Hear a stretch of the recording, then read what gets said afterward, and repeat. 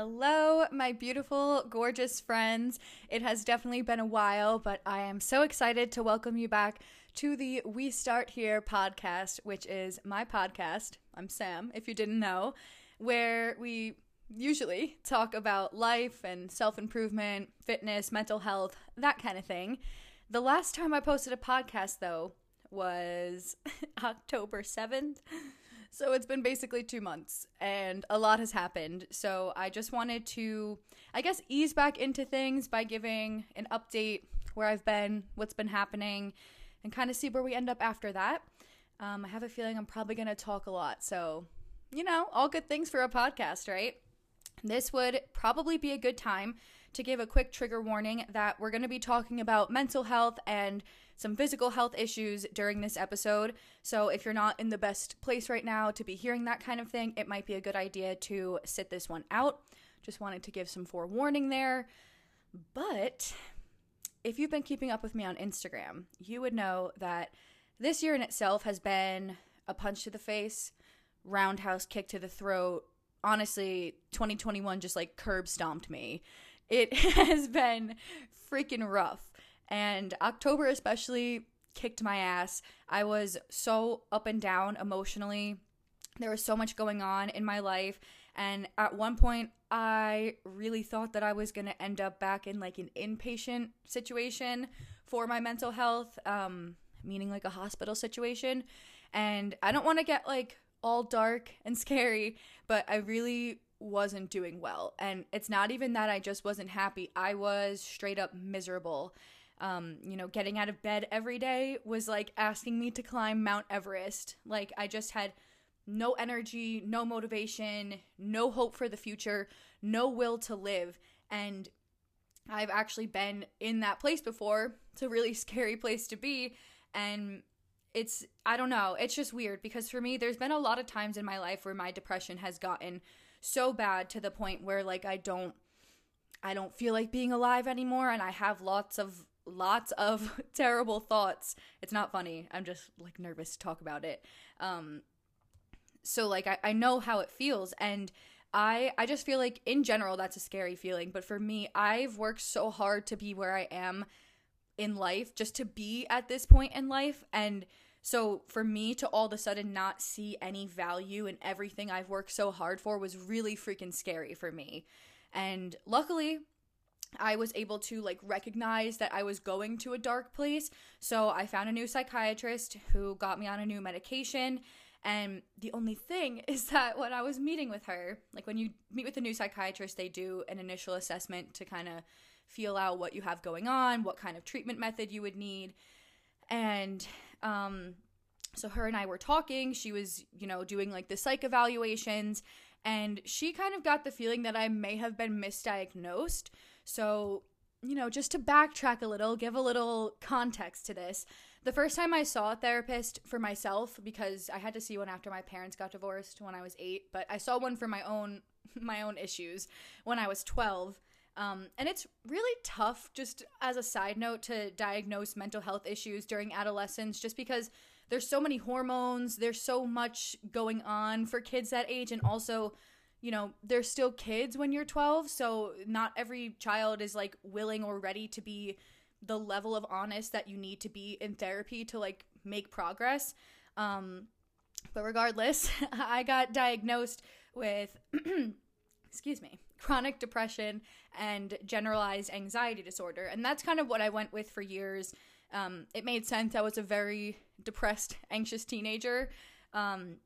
But around 2019, I started seeing a new therapist and psychiatrist, and they both thought, based on how my sessions were going, the patterns in my life and all of that, that I displayed more symptoms of bipolar 2 than just depression on its own. And to me, initially when they first brought this up to me, it did feel right because I do sometimes go through periods of time where I guess you would describe it as manic. But sorry, I'm just a little bit nervous. But I knew that it didn't feel fully right to me, the bipolar diagnosis. especially since I had such bad reactions to the usual treatment methods for bipolar, like at least medication-wise. There's probably the most popular medication for treating bipolar is called lithium. I was on lithium for probably 6 months, and I did not feel like a real human. Like, I don't even know how to explain this correctly so that you'll understand, but just imagine, like, feeling so numb within yourself to the point that, like, you don't even feel present in what you're experiencing in life. And I feel like I might have just confused people, but, like, I essentially felt like I was watching myself live, like, almost like an out-of-body experience, just because it literally, it just made me feel like an alien. Like, I was not thriving on lithium. And in like the following months after that, we tried a bunch of different medications, and nothing was budging for that bipolar diagnosis. And eventually I did have a falling out with my previous psychiatrist, so I weaned off of, like, all medications in March of this year. You know, just been, like, raw dog in life, just with no medication. And, like, at some points I was okay throughout this year. Like, I'm not just gonna be like, oh, 2021 was completely awful, every single day was terrible, I didn't have any good times, because that's not true. There were definitely some pockets of good times, of positivity, but overall, yeah, no, I definitely came to the realization that I need some kind of assistance just to help balance me out. And so anyway, here I am getting sidetracked. I met with this new psychiatrist, and, like, based on her evaluations and everything, she feels that my diagnosis leans more towards BPD, which is borderline personality disorder, and not bipolar 2. And this is, like, a common misdiagnosis because the two disorders present very similarly. So yeah, it can be kind of tricky just depending on, like, where you are in life at the moment that you get diagnosed, and a bunch of other factors. But I've been doing my own research on BPD, and I definitely, like, I don't know, I feel like relate's maybe not the best word, but I can see myself in the symptoms and in the behaviors and patterns that people with BPD generally have. But this was, like, a big piece of information for me. Like, I didn't realize it when she first said it, but this is something, like, I had to work through because, I mean, for two reasons mainly. Number one, I was under the impression that I was always, like, just depressed. Not that depression is, like, nothing. Of course, it's a very serious mental disorder. But, like, in my head, I'm like, oh, you know, everyone's depressed. Like, you know, it's just depression. It's what it is. But then hearing my psychiatrist be like, no, BPD, I'm like, oh, so it's, like, a little more serious then. Like, a lot more serious. And then also, like, the second reason is just that there's so much negativity surrounding, like, BPD, and you just hear awful things about people with BPD. And I even remember, like, some older professors that I had during undergrad would say things like, you know, BPD is untreatable, like, people who have it are, like, literally crazy. And that's, like, so professors of psychology calling people crazy is, like, weird to me, but it's like actually not true. Like, BPD is one of the most treatable mental disorders when you combine, like, medication and a special kind of therapy called DBT. I know it's a lot of acronyms, but that's what I've been doing, and I have been feeling so much better, like leaps and bounds better, like to the point where I can't even, like, properly express how much better I've been feeling. But still, it's almost like it's a punch in the face that I was focusing on one thing for so long, like, just focusing on, oh, I just need to make my depression better. I just need to, like, figure out how to cope. And that's still the case. But I guess just, like, learning that there's another layer to things, it just threw me off a little bit. I don't know. And so that was just, like, one aspect of what I've been going through. And like I said, that's more under control, and the medication I've been taking is super helpful. I'm just on a pretty low dose of it, and it just helps me get back to, like, a normal level of functioning. Like, I'm not going to be like, oh, I'm taking happy pills. Like, I feel totally fine and I'm positive all the time, because that is not the case. But definitely just having something there to balance me out it has been a lifesaver. And great transition here. We are moving on to the next topic. But I guess just another like major cause of stress that I've been having was that checkup. And I did mention this like briefly on my stories, but I didn't go too far into it. Just cause like I didn't want people to message me scary things that happened to them or whatever. But yeah, I went to my annual checkup with my GYN, and I'm just going to say this now. I'm going to take a brief pause right here. If you are listening and you have not seen your GYN for your annual checkup in the last 365 days and you have a uterus, please go to the doctor. Please go get yourself checked out. It is so important, especially just like as women, there's so many things that can go wrong, and there's also so many things that are like treated much more easily if you catch them early. So just please go to the doctor. It's very important. But yeah, so I was at my annual appointment and I got the all clear, not pregnant, no STDs, everything's looking great. Fantastic. I'm feeling amazing. And then a week later, I got a call from my doctor that I had abnormal cells on my cervix. Fun freaking phone call there. And she wanted me to come in for something called a colposcopy to confirm whether the cells were precancerous. I'm not a doctor, obviously. I'm going to try and briefly explain the colposcopy procedure. Number one, anything is uncomfortable when your legs are up in the stirrups and you're just like wide open, for 30 minutes. It's already like not a fun time. But the colposcopy is basically your doctor uses like some kind of microscope tool to like see your cervix and determine, there's like this special solution they use. And if they see some abnormalities, then they go in, which is what they had to do with me, and do a biopsy. So my doctor basically took 3 chunks. I've never had a biopsy before, so like I really didn't know what to expect, but she basically took out 3 samples, to do some testing. And the healing after that colposcopy was no freaking joke. I was in pain.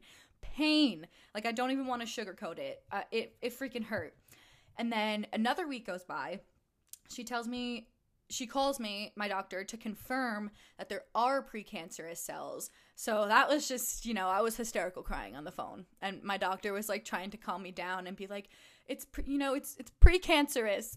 I'm like, no, like, this is it. This is the end. Like, I'm so done. Like, I was inconsolable when I found that out. And, rightfully so. Like, anything that happens with your body is scary. And then, like, again, as a woman, to, have all of that happening and have people, like, literally looking up inside you, like, it's just, I don't know. It's a very unsettling feeling. And, so she called me to confirm that there was some abnormalities and that she wanted to do something called a LEEP procedure, like, as soon as possible. And my LEEP procedure was scheduled for the Monday, after I got back from Houston. So I was like freaking terrified. I was looking up what happens during a LEEP procedure. I was looking up what could potentially go wrong, doing the whole Google thing. And I guess, we're going to have a great medical description again here. Me describing a LEEP procedure. The LEEP is like the next step after the colposcopy, which is basically where your doctor will, again, use the magnifying tool, whatever, you're open to the world for 30 minutes, and they use this, like, electric tool to, like, this sounds so gross, but, like, scrape out the abnormal part, and then they cauterize you. Yeah, it was not a pleasant experience, to say the least. The machine that they use to do all this sounds like a vacuum. So the whole thing was just very unsettling, and my doctor actually used, so like they'll numb you, like some places put you to sleep, which I wish that's what would have happened to me, but I don't know, my doctor's office just didn't do it that way. So they first use like numbing cream, and then they like inject you with a syringe of lidocaine, and my doctor used literally all the numbing cream, the entire syringe of lidocaine, and somehow I still felt like I didn't feel pain, you know, from the scraping part, I guess, but I felt like the heat, and that was traumatic, to say the least. We had to stop like 3 different times, and literally by the last time I was like, no, I'm so fucking done. I'm so done. And my doctor was like apologizing. She's like, I'm so sorry. Like, you know, she obviously doesn't want me to be in pain, but I don't know why the numbing did not work for me. I mean, it did. Like, I didn't feel it fully to the effect that I would have if there was no numbing there, but I still felt something, and I wasn't anticipating that, so I was all just, you know, not happy about that. And then my doctor follows that up by saying no sex, no tampons, no baths for 6 weeks. For 6 weeks, I'm gonna be deprived, people.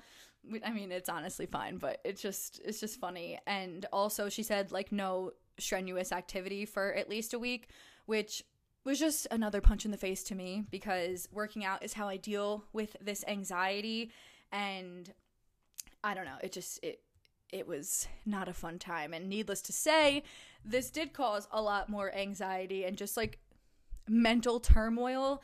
But luckily I did get a call from my doctor last Friday, like a couple days ago, that the LEEP was successful in getting rid of those cells. So thank freaking baby Jesus, I am okay. You know, knock on wood. Now I just have to go back in a couple months to get another PAP and make sure everything's normal, and then I can go back to my annual checkup. So yeah, use me as an example of getting in there early, seeing that there's a problem early makes it a lot easier to take care of whatever problem arises. But wait, there's more. How could I forget to mention that I got hired and let go from a job within a 40-day time frame? 40 days. That was just super fun, as you can imagine. Basically, I had been looking for a new job. I found one at this great agency, you know, everything matched up. It was in a good driving distance from me. All the clients I would be working with, you know, they seemed great. And like 2 weeks after I finished my training portion of onboarding, my like HR department pretty much was like, yeah, like we're losing funding. And it was the kind of situation where like the last people who get hired are the first people to get let go. So, you know, that was just a roller coaster of disappointment, and it basically contributed to this feeling that I've already been having. And I would love to know if anyone else who has been in their field for a while can relate to this, but I don't think that I am fully in love with psychology like as much as I was when I first decided it's what I wanted to do. If you don't know, I have my bachelor's and my master's in psychology, and I've had a bunch of different jobs in the fields. I've worked with, you know, a lot of different populations in different settings and everything, but nothing is really stuck for me. And I was actually supposed to go sit for a certification exam to become a BCBA, which is a board certified behavior analyst. And I got to the point on the website of like signing up, picking my test date, and I just couldn't do it. I literally just could not press the button because I knew in my heart, like as cheesy as this sounds, like I just knew it's not what I want to be doing. But then I also don't know what I want to be doing fully, and that's the tricky part. Because then I'm sitting here and I'm like, oh shit, like now I've wasted years of experience, education, and money, and if I just walk away from this, I feel like, I don't know, I do feel like it's all a waste. But then I sit back and think about the fact that I'm not really passionate about what I'm doing, and I don't see myself doing it forever, so it's just like, it's just a lot, you know? And I feel like I'm not the only one who feels this way. I think some of it's probably burnout, just if you work in a helping profession, really any profession, but especially, you know, the ones where you serve other people, you can get burnt out, and that is a real thing, and that's why you have to take care of yourself. But I don't even really think it's burnout. I think it's just not a good match, and that sucks that I freaking, like, went through so many years of school and so many dollars to get this education. And I don't know, like, I'm kind of torn because I do love psych. I'm very interested in it. I think it's a very admirable profession. There are lots of opportunities and lots of different like paths you can go down. So I don't regret having these degrees, obviously, but I'm more just like, well, shit. Like, what am I doing? Literally, what am I doing? I just, like, being 25, this is not where I thought I would be, but, you know, it's all about timing, so I'm just trying not to be too hard on myself, but, you know, as you can imagine, all of what I've just described for the last 20 minutes, it was a lot, you know, too much, really, which is probably like the main reason that this podcast kind of got pushed to the side and I didn't really make it as much of a priority. I just get really in my head sometimes, and I would like look at my microphone because it sits here on my desk and just be like, who even cares what I have to say? Like, no one wants to sit and listen to me complain. No one cares about my little anecdotes. Like, they get enough of me on Instagram stories. Like, they don't care. But like, I don't know, it's just not the case. I think that imposter syndrome really sets in when you feel like everyone around you is thriving and you're like barely hanging on, you're like just keeping your nose above water. It kind of heightens that comparison. But the thing is, people do care what I have to say. Like, for better or for worse, I keep it real. And that's not something a lot of people on the internet can claim to do. So yeah, I don't know. I think I do bring something to the table. I think I just second guess myself a lot. But if you stuck with me through all of this, then just know I do really appreciate you and your support and kindness and patience. It does not go unnoticed by me at all. And then I guess, like, I don't know, we're like 22 minutes in here. So I feel like I should answer some questions to wrap us up, just like some general ones that I've been getting on my profile a lot for some reason. So we'll start with the big one that everyone asks, and it's the first question that always gets asked if I do like a Q&A. Am I single? Yes. I am single.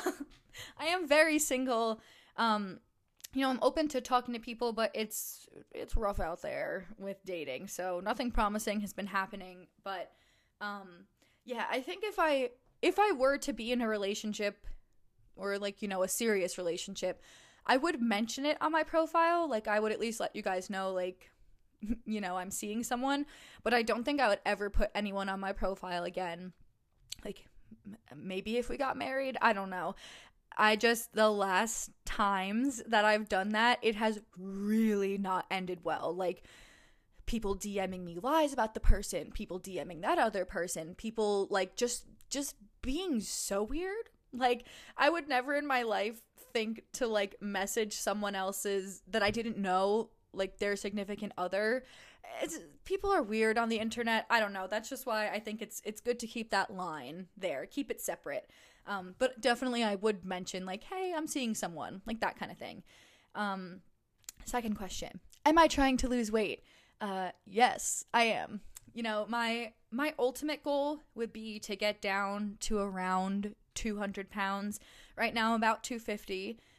So there's definitely a long way to go, but I'm not in a rush. Like, the calorie deficit I'm eating at right now, which is about like 1,800 calories a day, it'll get me to my goal in a reasonable amount of time, but I don't want to push myself like too hard and do like extreme diets or extreme changes that aren't sustainable.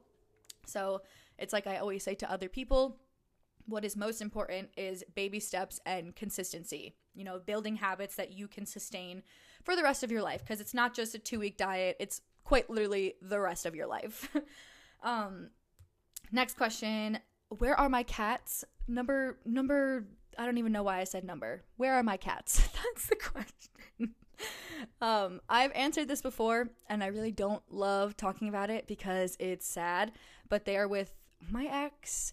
That relationship ended around May of this year, and they stayed with him at his place. And I try not to even like bring this up a lot because it leads to questions about that relationship, and I am not comfortable discussing that at all. There's just way too much drama, way too much went down with that, and I don't even want to like bring it up at all. But yeah, they are perfectly fine, thriving, just not living with me. And then the last question, what did I do for work? What do I do for work? Obviously, aside from Instagram and stuff like that. So my last job, because right now I'm jobless, fun times. And what I've been doing for almost 2 years is therapy for kids with developmental disabilities. It's called a bunch of different things, sometimes behavioral therapist, behavior tech, RBT, that kind of thing. But my job had like more responsibilities than just doing therapy. Like I would make behavior management plans and attend and assist with the IEP meetings and behavior plan meetings and parent training and community outreach and all that kind of stuff. So I am really passionate, like I said, about helping people, but I'm just not sure it's like the best fit for me, which is fine. Yeah, so I hope that, answering those questions cleared up any confusion about where I am in life right now. And just, to end things on a good, positive note, I am feeling good. I am feeling productive and motivated, and I'm doing what I need to do to get closer to my goals. I started my LLC, yay for me. I've been releasing workout guides. I've been losing weight. I've been actually taking advantage of opportunities that come my way. And I don't say this, in a bragging way. I'm just trying to remind you that things get better. Just literally over a month ago, I was in such a dark place. I did not think I was coming out of there. Like, I had just accepted my life is going to be doom and gloom forever. I just need to accept whatever sliver of happiness ever gets thrown my way. Like, this is what it is for me. Like, I just am misery. I'm just a miserable person. And that's really not the case. Like, those feelings are temporary. Feeling like shit is temporary. And things always turn around. I know, like, this time of year, the holidays and everything, it can be really rough for some people. But for me, I like to focus on the fact that there's a brand new year on the horizon full of opportunities and learning experiences and just life. And that is worth sticking around for. Yeah, so I just want to leave off on that inspirational note, let you guys know that I'm getting myself back into a schedule for posting these, and, if you have any ideas, comments, questions, anything, feel free to message me on Instagram, leave them in the comments of this video if you're watching, yeah, just reach out if you want to, but yeah, I will see you guys next week with another episode. I hope you are having a great day, night, whenever you are listening to this. And honestly, just thank you so much for being here. I appreciate it, and I can't wait to keep building with you guys. So yeah, that's it. See ya.